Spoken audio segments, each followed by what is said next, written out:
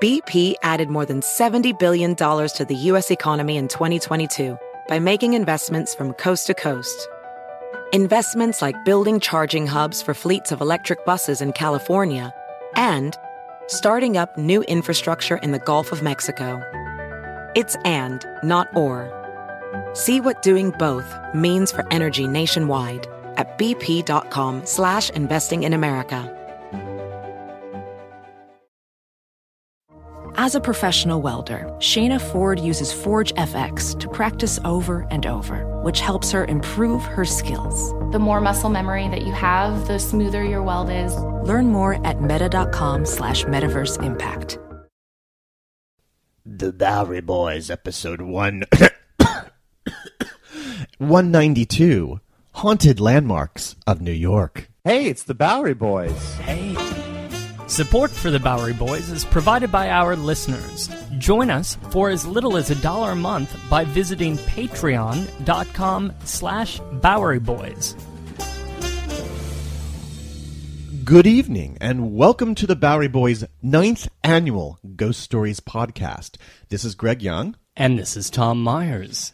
We've talked about dozens of ghosts since we started doing this back in 2007. Probably hundreds, if you would actually gather them all up into one room, and let's not do that. For our last two shows, we visited Colonial New York and, of course, Ghost Stories of Brooklyn. For this one, we are going big. Really big. We are visiting some of New York's biggest landmarks, searching out their spooks. We'll be presenting legends of hauntings and other bizarre, macabre tales that are associated with the most famous buildings in New York City. Yes, indeed. All of these sites that we're about to visit are places that tourists frequent every day and probably have no idea of the supernatural tales lurking within. Now, of course, you don't have to believe in ghosts. Oh, no. To listen to these tales. These are stories, legends, lore that have been associated with these particular places. Some of these stories are decades old. A nice little way to experience the history of these places, or perhaps to enter a portal into your nightmares.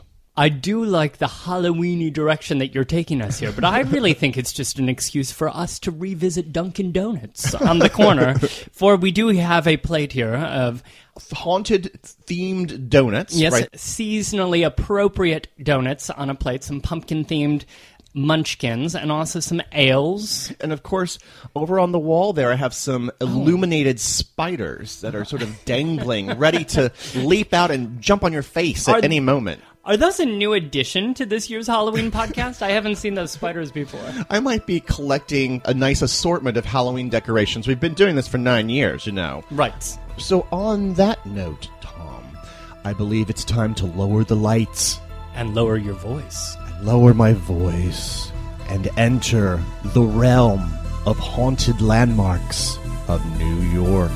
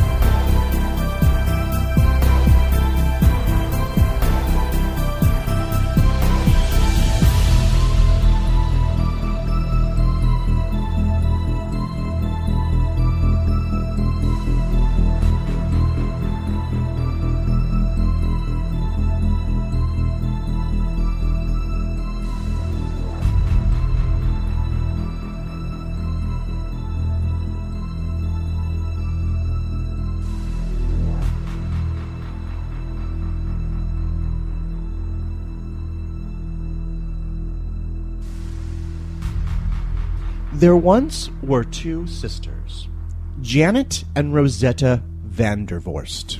Sounds Dutch. It's an old Dutch name. They most likely were descended from Michael van der Vorst, who was an early resident of New Amsterdam, so a very old family. They lived in New York's Gilded Age, in a mansion on 14th Street and 5th Avenue. Janet and Rosetta had a very strict father.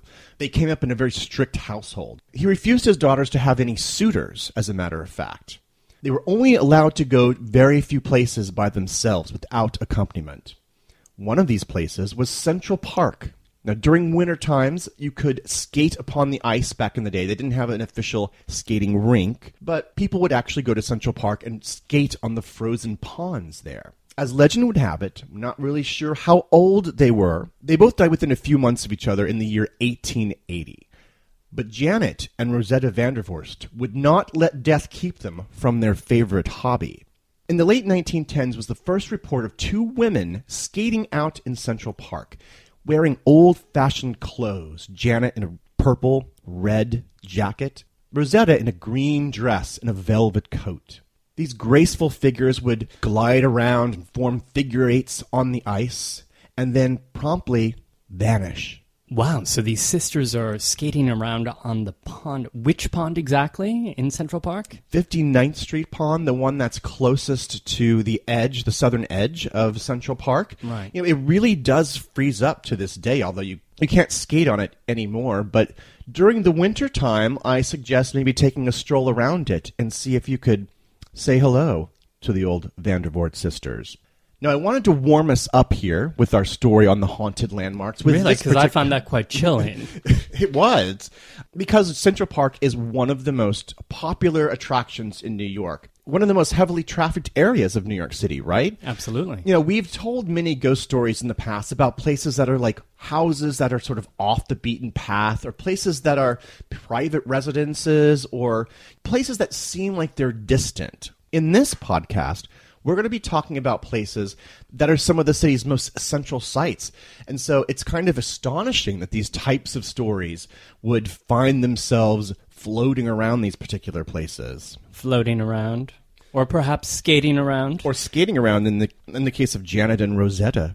Their spooky story, Greg, conjures up the photograph that you and I have seen, and we posted on the blog, of Central Park in the 1880s, with the Dakota apartment building rising up behind it. Remember this famous photo? That's a very famous photo, and it's a perfect image of the Gilded Age, and certainly doesn't seem like a scary place. Not necessarily. In fact, it seems today like a rather glamorous apartment building, and indeed it is today one of the most glamorous in the city. And since it opened, the Dakota has been home to an exclusive roster of residents. But some of them, it seems, have never moved out. For this is the tale, Greg, of the children who never left the Dakota. Now, Greg, before I freak you out, and seriously, I can't wait to see your face when I tell you this story, let's quickly review the history of the Dakota, shall we? Let's do. No, we did talk about the Dakota in one of our very first podcasts so many years ago. That's right. 600 years ago, we talked about Dakota. I think it was in the first 10, wasn't it? It was actually done before our first ghost story, so I'm anxious to hear a recap of its history. The building was constructed between 1880 and 1884. And the man who's responsible for constructing the Dakota was the head of the Singer Sewing Machine Company, a man named Edward Clark. It's interesting because Singer would be responsible for a couple major buildings here in New York, including, of course, the skyscraper known as the Singer Building, which was the tallest in the world.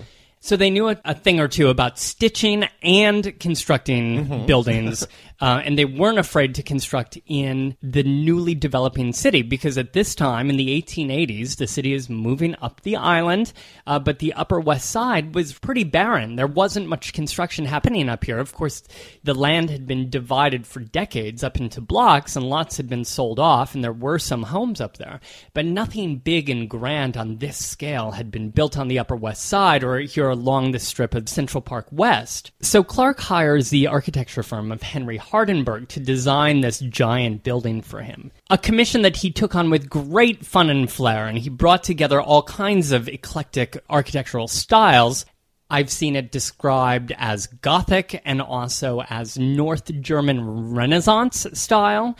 Some say that the building looks like a town hall from northern Germany, a Rathaus. It has some of the same characteristics. And you can see some of that reflected in, of course, its younger brother building, which is the Plaza Hotel. Which Hardenberg would also design, but much later, in 1905. So the Dakota apartment building has 10 floors, although only the first 8 had apartments on them. When it opened, it had 65 apartments. ranging from 4 to 20 rooms. And these were lavish when they opened, and there were elaborate new innovations that were available in this apartment building because in the 1880s, apartment living was still kind of a new concept for well-to-do families. Yeah, it was kind of a progressive thing to do. And here they had a dumbwaiter system so that you could send up meals to people directly into their apartment from the kitchen downstairs. It had its own power plant downstairs, a tennis court, a gym up on the roof. It had a lot going for it to attract the wealthiest families in New York. It would be a resounding success when it opened, and Hardenberg himself would go on to design more hotels, like the Waldorf Hotel in 1893 on Lower Fifth Avenue, and then the Astoria Hotel in 1897 just next door. So this was at 34th and 5th Avenue, correct? And so as the combined Waldorf Astoria Hotel, they were there well into the 20th century. Right, and they would be demolished in 1929 to make way for the construction of the Empire State Building. But now we're way downtown. We don't want to be at the Empire State Building. Let's go back up to the Dakota. Yes, far up. In fact, isn't that where the name kind of comes from? Because it was perceived as being so in the wilderness, so far out west? That is an urban legend surrounding the naming of the building, but in fact, Clark, the developer from Singer Sewing Machines, was a big fan of the new western states that had been settled and the western territories. So, no, it was named by Clark in appreciation for the state of Dakota. A salute. Of the Dakotas. Mm-hmm. So who were some of the first guests at the Dakota? Who braved the western front out to live here at the Dakota? Well, wealthy families in the 1880s and 1890s, and then really took a turn for the arts in the early 20th century and became a real who's who. Big names in 20th century art, theater, and music lived here. Really big names, like Leonard Bernstein had a very large apartment. Lauren Bacall, one of your favorite actresses, lived there, of course. Judy Garland lived here. Boris Karloff. And, of course, John Lennon and Yoko Ono, among many, many others. In fact, Yoko still lives there. Even after the events of December 8th, 1980, when Yoko and John were coming back from the recording studio late at night, and John was shot 4 times under the arched entryway on the sidewalk entering his building. He was pronounced dead on the scene at Roosevelt Hospital. And in the ensuing days, thousands of mourners would gather in the streets surrounding the Dakota apartment building, and then just across the street in Central Park. But this was 1980, right? Yes. So, but even before 1980, this building had a kind of ominous reputation anyway, thanks to a little pop culture phenomenon called Rosemary's Baby. Indeed. 12 years before, in 1968, Roman Polanski set his devilishly creepy film starring Mia Farrow in the Dakota. Although it would only use the building's extra creepy Gothic ornamental facade and would be shot in the streets around the Dakota, nothing was actually shot inside. So all of those interiors, the really sort of sad, barren apartments and the super creepy hallways and closets and neighbors' apartments, all of that was recreated on a Hollywood soundstage. And that's not how it really looks, I can imagine. Maybe at its worst, before she puts on her makeup, she kind of looks like that. The movie came out in 1968. However, already in the early 1960s, there had been reports of unusual things happening, spirits hanging around, uninvited visitors walking through apartments. Part of this could have been the fact that in the later 20th century, some of these very large apartments had been subdivided, divided up to make them a little bit more economically feasible. The problem with subdividing these kinds of apartments is that you're sometimes, sort of breaking off and interrupting the flow of the apartment. You're just kind of throwing off the aura of the space, and you don't really know if that could have unintended consequences. Well, since the 1960s, there have been these strange reports, lots of odd sounds, that's always pretty common, obviously, in a building like this, with all those balconies and those turrets and those old windows rattling. But then you've got lights turning on and off on their own. Down in the basement, you have tools sort of flying off the shelves. But nothing out of the ordinary for a building of that age, maybe. Well, let me tell you about a girl who appears every now and again. She's dressed in clothing from long, long ago. She's under the age of 10. She's been spotted numerous times bouncing her ball in the hallway as if she's looking for somebody to play with. But she's never with anybody else, and she doesn't respond to people who call out to her. She was once approached by a woman in one of the lobbies. There are 4 lobbies that you can enter from the courtyard. And a woman was waiting for somebody in the lobby when she looked over and saw this girl dressed so unusually. And, like somebody had dressed her in vintage clothing from the 1920s. And she was just bouncing. She walked off into the other room, this side room off to the side. And the woman found it a little bit unsettling and went in to see if she was okay. She opened up the door and it was just a closet. A very small closet. Nobody was in it. A few years after that, in the 1960s, actress Judy Holliday had just bought an apartment in the building and was preparing her apartment to move in. She hired 3 painters to get the place ready for her, and all 3 of them had uninvited visitors.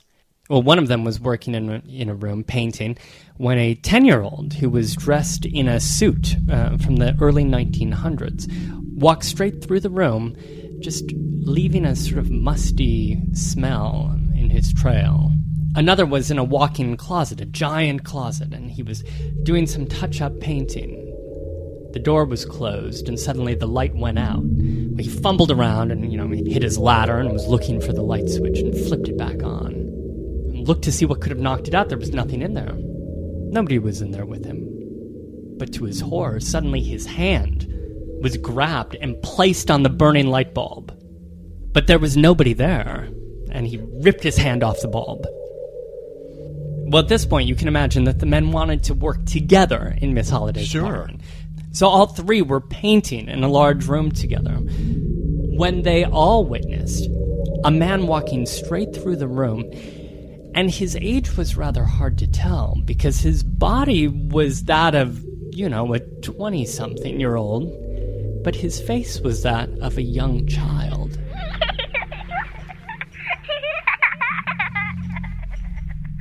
At that point, they told Miss Holliday that her apartment was ready. Wait a minute. Go back to this man with a child's face. Yes.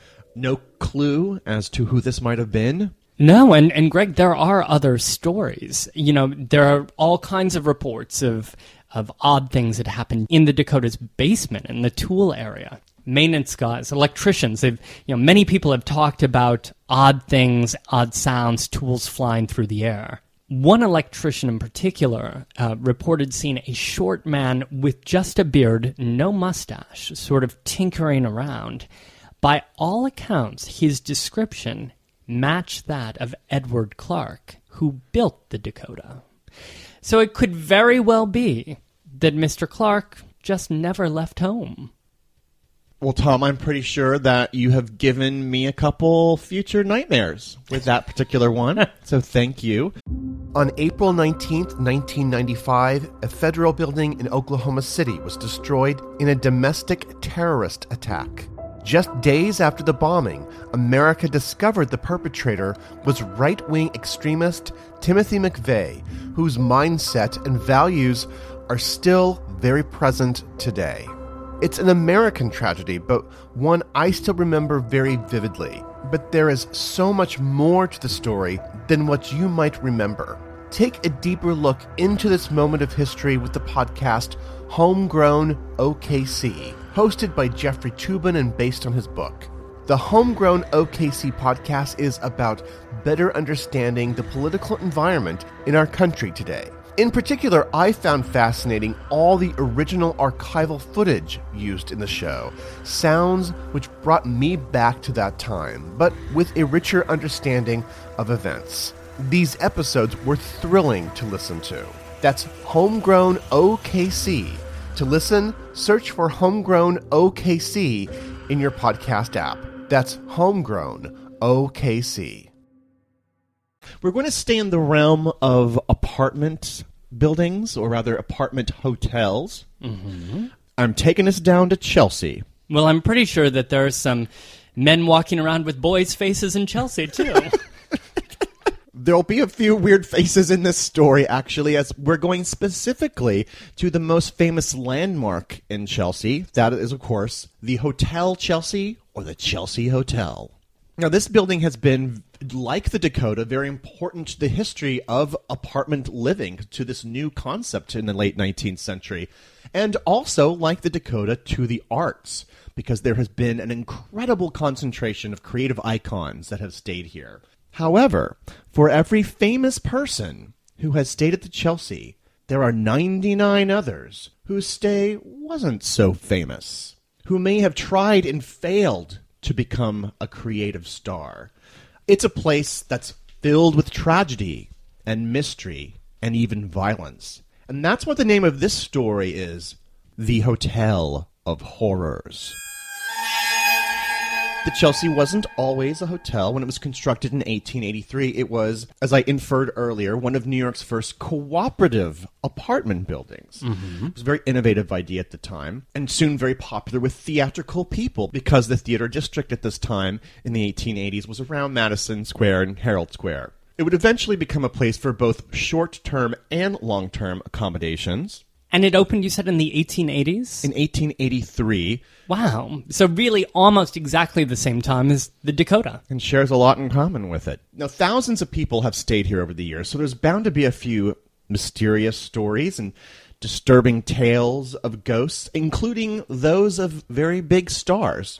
Now, we have a podcast on the history of the Chelsea Hotel where you might have heard us talk about Sid Vicious, who murdered his girlfriend Nancy Spungen in room 100 in 1978. Writer Dylan Thomas actually stayed here when he died in 1953. But he had been out, right, the night before? I think we talked about him being at a bar, another landmark bar that night. Yes, at the White Horse Tavern, he had drank himself into a stupor. But to clarify, he was actually already ill at this time. This just didn't really help things. And so he was staying at the Chelsea when he became incredibly sick, and he died actually at St. Vincent's Hospital on November 9th of 1953. Now, these are very tragic stories that are embedded into the walls of the Chelsea Hotel. But the more tragic, more disturbing tales actually come from those people that we don't know, that aren't iconic names. A great number of disturbed individuals have stayed at the Chelsea. I want to read a couple clips from old newspapers. Please do, yes. Greg is unfolding some dusty old newspapers and some clips right here. So, the first poor individual, her tragedy was reported in the New York Sun on February 3rd, 1908. The headline, "Woman who couldn't sleep, dead of morphine, leaving a letter."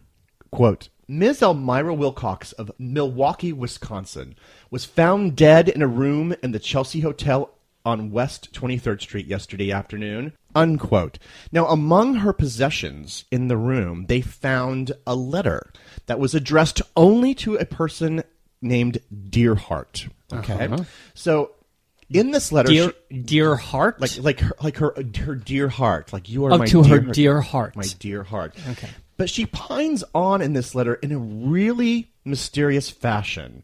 Pines on about how uncomfortable she is in New York, but also keeps going on about this sleeping disorder she has. Quote, "Do not expect a bright intellectual letter, for I think I bought one drugstore last night, all but the shelving. And tonight I have taken two, and am writing you while I woo the sleepy god." Another excerpt, quote, "Will it ever come morning? This is the fourth night without sleep. The more I take, the wider my eyes open. I have a book, but if only I had someone to talk to me." Unquote. Oh, how disturbing and sad. You have another story? You think that one is sad? Here's another unsettling tragedy, that of Etelga Graf from the New York Times, March 5th, 1922. Quote, "Ms. Etelga Graf, 38 years old, severed her left hand at the wrist with a large pair of shears yesterday and jumped from the window of her room on the 5th floor of the Chelsea Hotel. At the hotel, it was said that Ms. Graf's daughter telephoned to the clerk that her mother had jumped out of the window. It was said that Ms. Graf had been suffering from nervous prostration and had been in a sanitarium. The severed hand was found in Ms. Graf's room." Now, there are actually dozens of these types of stories. The more you look into the Chelsea, it just has this really a unique reputation for attracting people in mentally ambiguous states. There's actually 2 great books on the subject of the Chelsea that people should check out. Cheryl Tippin's Inside the Dream Palace and Ed Hamilton's Legends of the Chelsea Hotel. And they go into a lot more detail about these more unsettling episodes which have occurred here at the hotel. But these are really tragic and sad stories. But are they hauntings? Are they ghost stories? Well, here's the thing about famous haunted places, that the roots of these stories, of these scary stories, actually come from the terrible tales of those whose names aren't familiar to us, right? So the hallways of the Chelsea already feel somewhat otherworldly if you've ever walked through there before. All the goings-on that have occurred here, all the raucous and scandalous behavior that's happened in these rooms. The most common feeling that people, when they experience some kind of supernatural event here, involves hot spots, where they're nowhere near a vent or pipe. As you know, in an old building, you'll sometimes feel a hot spot, but that's because it's a badly made building. See my apartment. These hotspots make guests feel like they're in a sauna in the dead of winter. And it won't be just temperature either. It will be emotions, a sudden change of emotion. People will be immediately filled with dread or fear. Such is the case in room 124, which is one of the most haunted rooms at the Chelsea. No one's really sure what happened here. But it has been so emotionally disturbing that people will refuse to stay in that room. They will particularly say, I don't want to stay there, because they've heard these stories. Well, one recollection is actually, this is from Ed's research from on his blog, an experience that someone had in this particular room. Quote, my friend commented on the couch and likened it to a couch that an old school funeral parlor used to prop dead people up so that they could be photographed. Well, we got to joking around about this, and my friend decided to have me pose on the couch as if I had been murdered. Unquote. As friends do. Yes. Well, afterwards, some dark, gloomy cloud of sadness actually settled over this friend, the one who had made this suggestion. Quote, I've got to get off this couch before I start crying, he said, his face red and eyes full of tears. Something bad happened here in this room on this couch. I have to delete those pictures that we just took. It was wrong for us to have joked about this. I have to delete them to make things right again. Unquote. Now, there's been a wide variety of ghostly spirits that have been identified with the Chelsea. One of them, the most famous, is a woman named Mary. She actually has a connection to the Titanic, which sank in 1912. In fact, many of the survivors of the Titanic stayed at the Chelsea Hotel after they had arrived. Oh, over on Chelsea Piers. Chelsea Piers aboard the Carpathia, right. So Mary was either a survivor or a widow of a man who perished on the Titanic. She apparently paces on the 5th floor, or sometimes she's been seen on the 8th floor of the Chelsea Hotel. Some even say that she hung herself on the 8th floor of the hotel. People have seen her gazing into a wall, as if admiring herself in a mirror, beautifully dressed, fixing her hair, done up really nice, maybe like combing it a little bit, rather indignant about people who are looking at her. She's even a little rude to the living who may be in the room with her. Now, some have claimed famous ghosts like Dylan Thomas and Nancy Spungen herself haunt their respective rooms, that Nancy haunts room 100. Sid Vicious, the ghost of Sid Vicious, has been seen getting into the elevator and just hanging around the front entrance of where the elevator is, even though no one has called for the elevator. So on Ed's website, which I encourage people to check out, chelseahotelblog.com, someone actually cataloged the number of ghosts by floor. There are that many that they have multiple ghosts per floor. Oh, yeah. There's a boy ghost dressed in the 1930s. I wonder if he knows the girl, the Dakota. The boy ghost actually kicked a woman so hard that the woman then had a limp for the rest of the evening because of this spirit. There's also a depressed girl in a Victorian nightgown who wanders the floor, beseeching people to help her and to listen to her tragic tale. But perhaps the most famous ghost at the Chelsea is most likely the least frightening of all the ghosts that permanently reside here. Well, first of all, his name is Larry. Larry? That is literally the least scary name you could have come up with. Maybe is he mad that people don't call him Lawrence? Well, he's annoyed. He's an annoyed ghost, let's just say. Uh-huh. Many of the longtime residents of the Chelsea Hotel from a couple decades ago, when they would encounter Larry, he would be a little bit more of a nuisance than a fright because he was known for being a loud talker. And in his living years or as a ghost? As a ghost. And not ghostly moans or the kind of horrific sounds that you might hear emitted from some kind of a specter. He's just like talking about the weather too loudly? Incessantly. An incessant talking, keeping people up at night. Is he really a ghost or is he just an annoying tenant? Oh, he's one of the most famous ghosts. He's even known for interrupting other ghosts who have been trying to send messages to people, that he will somehow disrupt them with his own tales of the afterworld. How do they even know his name's Larry? Does he have is he like Laverne? Does he have a big L or his name emblazoned upon his breast? Well, I'm sure he's shared his name like many, many times over, right? True. I mean, that's what ghosts often share their name. It's like basically some of the only information they do share. A meet and greet. Now, before I end the story, I just want to present a counterpoint, which is just to say that a lot of drugs have been taken at the Chelsea Hotel over the many decades. Today, the Chelsea is being turned into a luxury hotel, like so many things in New York. In 2016, it will open. But I find it really intriguing that all these new residents are about to go into this building without awareness of all the old ones who still inhabit the rooms of the Chelsea Hotel. So we'll stay tuned. We have 2 more ghostly stories after this commercial break. Back to the ghosts. So, Greg, for our next story, I'm going to take us up to 42nd Street. Well, more specifically, to Vanderbilt Avenue between 42nd and 43rd Street, to a swanky little spot where today commuters can throw back a cocktail in style before catching a train at Grand Central Terminal downstairs. But sometimes those drinks are a little heavy on spirits. For this is the tale of the permanent guests at the Campbell Apartment. The Campbell Apartment. Well, that's a very elegant place to have a drink after work, certainly. Indeed it is. It is a very swanky cocktail lounge that is located in Grand Central Terminal. And it's a spot that really is a throwback, a nostalgic throwback to the Roaring 20s. Yeah, it has a speakeasy feel almost, doesn't it? Yes, everything inside is a throwback to another era, except perhaps the cocktail prices. To talk about the Campbell Apartments, we need to tell the story briefly of Grand Central Station. Terminal, you mean?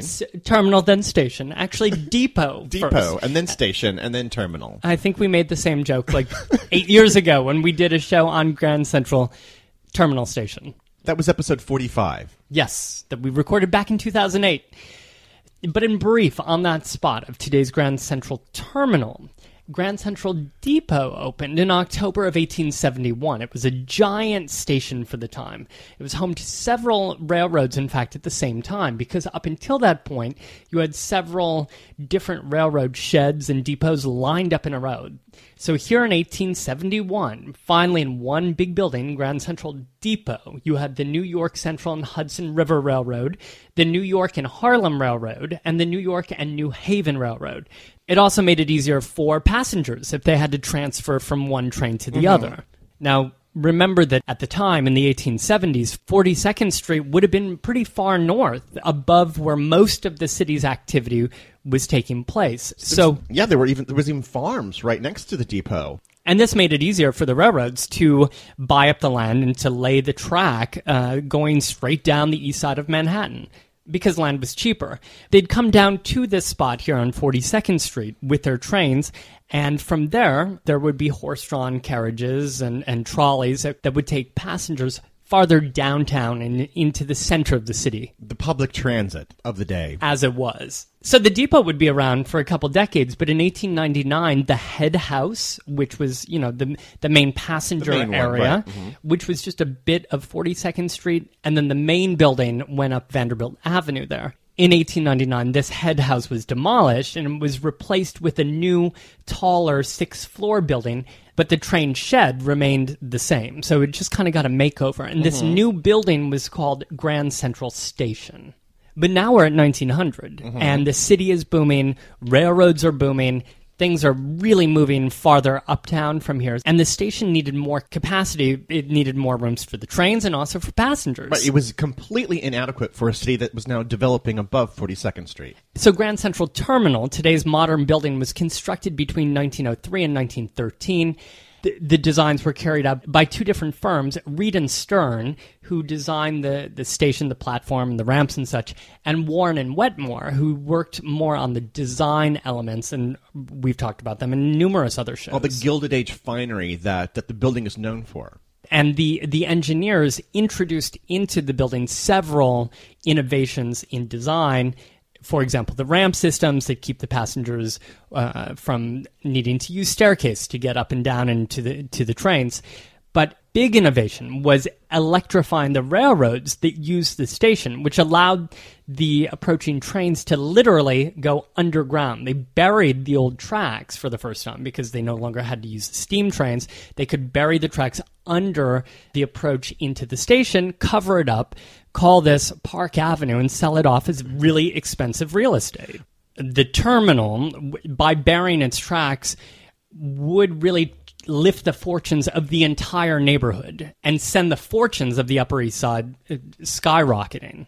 And oh yeah, we should mention the big family behind all of this, the fortune behind the New York Central Railroad, and that is, of course, the Vanderbilt family. Well, the name is on the street that we're talking about. That is correct. And Cornelius himself stands to this day in front of the terminal, looking at passengers, although it's a little bit hard to see because the elevated roadway sort of goes up and bifurcates around the station. But if you're taking a taxi up there, you can wave hello to Cornelius. So Vanderbilt, but who's Campbell? Well, Campbell was another rich dude. John Campbell, to be specific, was born in Brooklyn in the 1880s. He worked his way up in his father's finance company, rating credit and so on. And in 1920s had so much money. He was the president of the firm. He was a millionaire and then some.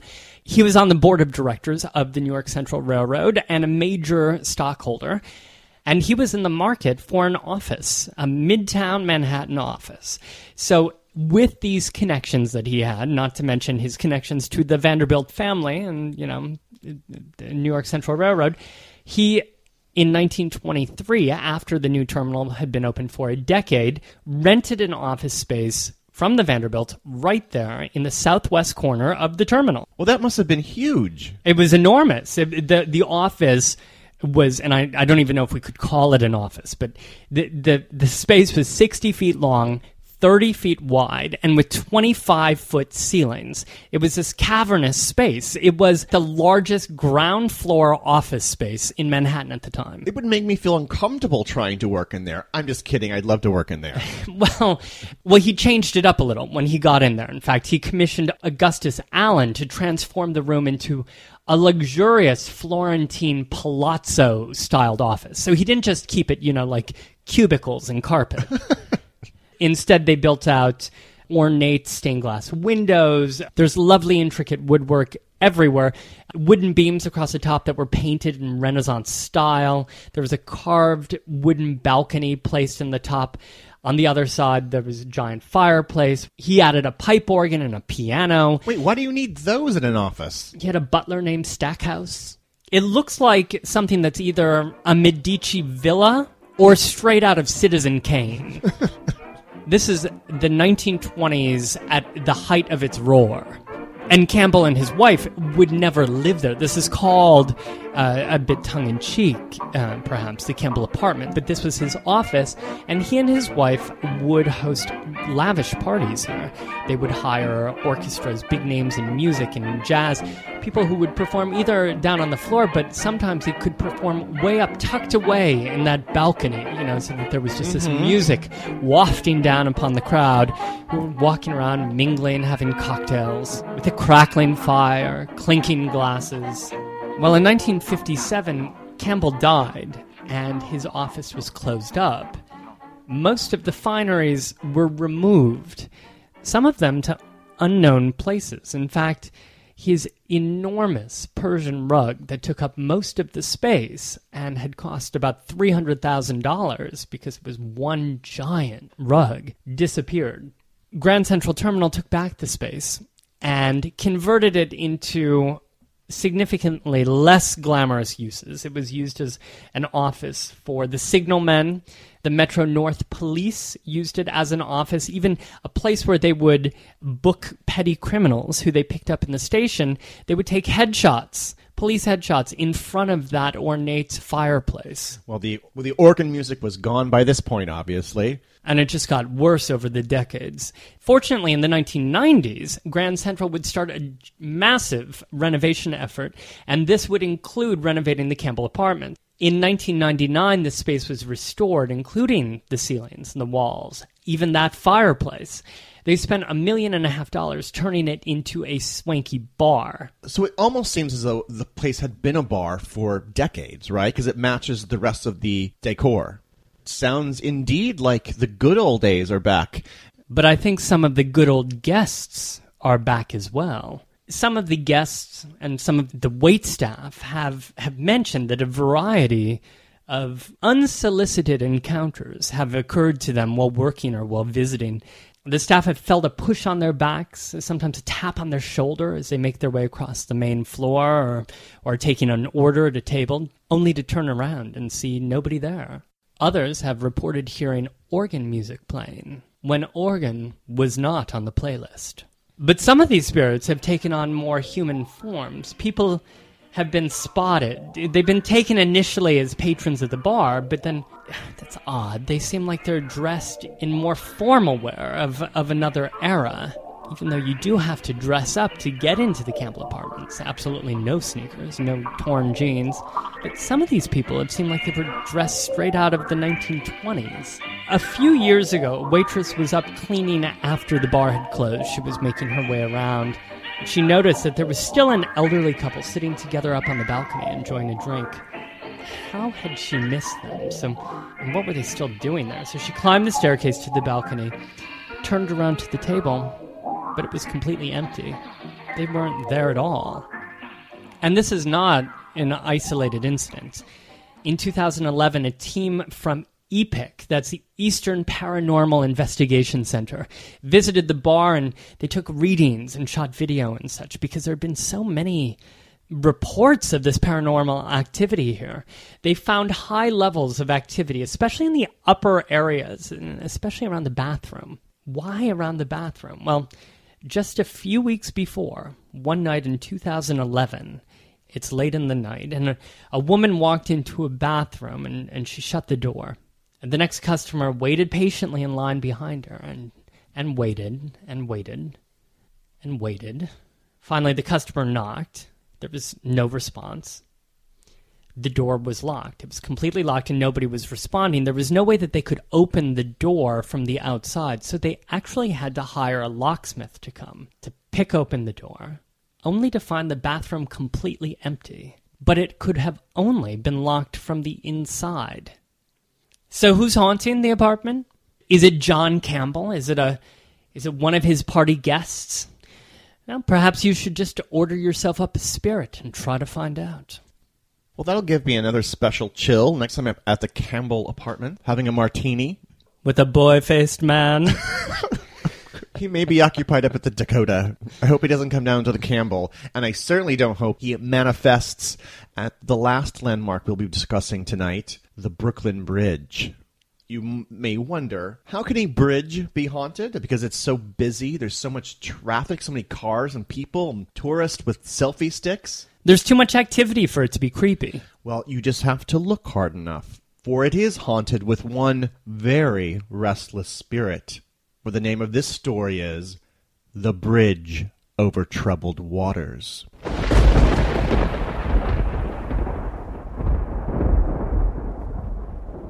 The Brooklyn Bridge is one of America's greatest bridges. Work started in 1869 and was completed in 1883, so around the time of a few of our stories tonight. Yes, everything seems to be in the same era. It was a monumental feat of engineering. It required 2 sunken caissons in the East River, these massive cathedral-like towers, which of course create its beautiful silhouette today, connecting to a roadway for both vehicles and pedestrians and linked by thick steel cables. Now, in order to build the 2 anchorages on either side for the bridge, you'd have to clear away these whole neighborhoods, right? And so that is exactly what happened during the 1870s and 80s. And these are the neighborhoods that are at the bases, the Manhattan base and the Brooklyn Heights base. Yes. Now, the bridge has been marred with great tragedy during its construction. The designer of the bridge, John Roebling, died within the first month of its construction when his foot was crushed while at work on the Brooklyn side that caused an infection that did eventually kill him. His son took over the project, Washington Roebling. He too almost died because of the bridge. He was made gravely ill because of working in those compressed air chambers, those caissons under the East River, and he was afflicted with caissons disease, or what we might call the bends today. His wife, Emily, did take over some aspects of the project because of this. But the end result in 1883, when the bridge would open after all of this tragedy and trials and tribulations, is a structure that really dominates and defines New York. Oh, sure, of course. Now, not to then get really morbid about this, but these grand projects of the 19th century, like the railroad and something like the Brooklyn Bridge, they didn't have the same level of protections for the employees back then. There were a lot of on-the-job injuries, many quite horrifying. And that's certainly what happened here on the Brooklyn Bridge. Between 25 and 40 workers died during the construction of the bridge, and most likely the number is much larger than that, because those were just the ones that were reported for insurance and the ones that were reported in the press. And of course, there were many more people who had long-term illnesses because of the construction of the bridge, working in those caissons and just terrible injuries from the construction. Many of these job injuries were quite horrifying, quite gruesome. Certainly the worst took place on June 14th, 1878, at noon. Let me read an account from the New York Times of this particular event. The headline, "Killed by a Cable Strand." Quote, "An accident occasioned by the snapping of a purchase wire rope that held one of the strands of one of the Brooklyn Bridge cables occurred yesterday noon at the New York anchorage of the bridge and resulted in the instantaneous killing of one laborer, the fatal wounding of another, and the serious injury of 2 others. The accident was over almost in the twinkling of an eye, but words can scarcely describe the excitement that followed it." Unquote. The workers that were killed in this accident, one was named Thomas Blake and his supervisor, Henry Supple. So they were working on the bridge with dozens of other men when a portion of this wire rope abruptly snapped, releasing not one coil of rope, but actually several strands, and several pieces of equipment were hurled into the air. Several flew onto the land. So this was around the Manhattan anchorage. So they weren't even necessarily over the water. It was very, very close to the water's edge, though. Several pieces of equipment flew over the land, and several of these wire ropes flew over buildings. One heavy piece, which was a tackle, what was called a tackle, smashed into a stack of rowboats that were just along the water's edge, smashing them to splinters. Another section of coil, hurled into the water, slapped the surface with a great sound that people could hear from blocks away. Yet another portion of this purchase rope cut through the air over the bridge so fast that workers couldn't move. The luckier ones were struck by it and were thrown 20, 30 feet, but they managed to at least land onto the bridge with just minor injuries. But not Mr. Thomas Blake. Again, from the New York Times. Quote, "Blake was flung into the air and he fell at the northern edge of the anchorage, receiving a blow that split his forehead open, causing instant death." Unquote. Other reports claim that the man was partially decapitated. His head was torn off by the wild cable. As for Henry Supple, his supervisor, well, that same cable cut to the air like a pistol shot. Quote, "Tearing open his chest and knocking him backwards, whence he fell 70 feet or more into the graveled yard, a frightfully mangled, insensible, but still living man." Unquote. Supple would die of his injuries. That is such a sad and tragic tale, and I can imagine that it was probably also quite traumatic for their coworkers who were out laboring on the bridge and who witnessed the entire episode. I mean, this is a brutal thing to have seen, right? I mean, ghastly. I mean, it would have affected not just the other workers who had to then go to work the next day at that same place they saw their coworkers died, but even the people who lived around the bridge were now marred by this horrible thing that they had seen. Now, the Brooklyn Bridge over the years has been the site of many grave and unfortunate events. Attempted suicides, hundreds of people jumping into the waters of the East River. You know, many accidents over the years, of course, on the vehicular section of the bridge. But there's something about this event, this particular tragedy of 1878. There's something that marks the bridge so deeply. This story is actually at the heart of something eerie that people have reported over the years. Eyewitnesses who've been walking the bridge, you know, when it's not overly packed and crowded with a lot of other distractions, eyewitnesses have noticed shadowy figures on the bridge in sections where pedestrians are not allowed to go. There'll be unnerving pockets of coldness, even on a hot summer's day. People will see just these outlines of a disfigured being or an entity or something, you know, walking along the bridge, walking slowly towards Brooklyn. You know, at night, sections of the bridge, even today, are actually quite dark. You know, I just, this past weekend, walked the bridge late at night, and there's still sections that can give you a little chill, especially around those cathedral-like towers, which really look menacing at night. So imagine, as you're walking along the bridge, and you walk forward, and you're by yourself, and you see a silhouette of an individual ahead of you. You walk towards it. It's standing very still, almost like it's waiting for you to catch up with it. As you get closer, though, you see that it's not a normal silhouette.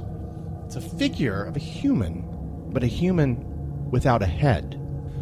This is the alleged ghost of the Brooklyn Bridge, perhaps observing a bridge that he never got to see completed in his lifetime, the bridge which took his life. The thing is, though, as you near it, as you near this apparition, as you get closer, in the blink of an eye, almost as quickly as that original wire rope that took the life of these poor workers, just like that fast, that twinkling of an eye, as that article said, this apparition vanishes. Like, did you see something? Was it just like your imagination or the trick of the lights of the cars underneath you? Or did you just witness the ghost of Thomas Blake? Have you seen Thomas Blake, Tom? I'm usually on a bike going across the Brooklyn Bridge to get across as quickly as possible, still taking in the magnificent view, of course, and dodging pedestrian traffic, you know, those stepping into the bike lane. Well, it's unlikely that you're going to see some kind of a ghost if you're speeding along on a bike. As a little aftermath to this story, Tom, I did a little digging into the life of Thomas Blake. Now, he was I did a little research into the life of Thomas Blake. There's obviously not a lot. He wasn't, you know, he was a very young man. But I did find out two interesting pieces of information. Yes. One of them is, at the time of his death, he was living in the city at 315 Broome Street. Oh. So that's essentially where the Williamsburg Bridge is today, and it would not have been there in his day and age. But I believe you used to live down there, didn't you? Well, as did you. Yes. But then further research revealed that he lived by himself in the city, but he actually had a wife, Emily, in Connecticut, and that's in fact where he is buried. Mm-hmm. I know that you cross the bridge often. Have you ever sort of felt any presence on the bridge? I walked very late at night on the Brooklyn Bridge. Just to creep yourself out? Just to creep myself out. I put in some creepy music on my headphones, and I might have had perhaps one too many beers. Mm-hmm. So obviously I was like ramping myself up for an experience. Did not feel anything. And just the normal alarming number of tourists. But we encourage you, our listener, to head out to the Brooklyn Bridge, to the pedestrian passageway, and to avoid the bikes whizzing past, and pay a visit to Mr. Blake. Do we know which end he's on? Well, he died on the Manhattan side, but having a spiritual form allows you to travel wherever you'd like on the bridge, I'm assuming. On our blog, BoweryBoysHistory.com, We'll have pictures, of course, of these landmarks in the eras in which we talked about, all 5 of them, in fact. Join us as well on Facebook and on Twitter at Bowery Boys, where Greg has started real-time tweeting along with a couple of hit TV shows. New York history-based TV shows, one called Public Morals on TNT, and, of course, The Nick on Cinemax. We have a couple more ghost stories that take place at a couple more haunted landmarks that Greg and I will be sharing with our Patreon subscribers. That'll be released next week. And I need to correct Tom there, because for our Patreon members, we're going to have one ghost story and one story of aliens. I didn't see that one coming. You're obviously telling the alien story. Yes. So, and Tom doesn't even know what that is. So if you're a Patreon member, you'll have that waiting for you. Next week, you can join us at Patreon. That's patreon.com/Bowery Boys. And we thank you for your support. So thank you for joining us for this 9th annual Ghost Stories podcast. Tom, do you want me to tell you something that's really scary? What's that, Greg? Our next one is the 10th annual. Well, on that frightful note, thank you so much for joining us. Thank you very much for listening. Have a great New York week, whether you live here or not. See you real soon.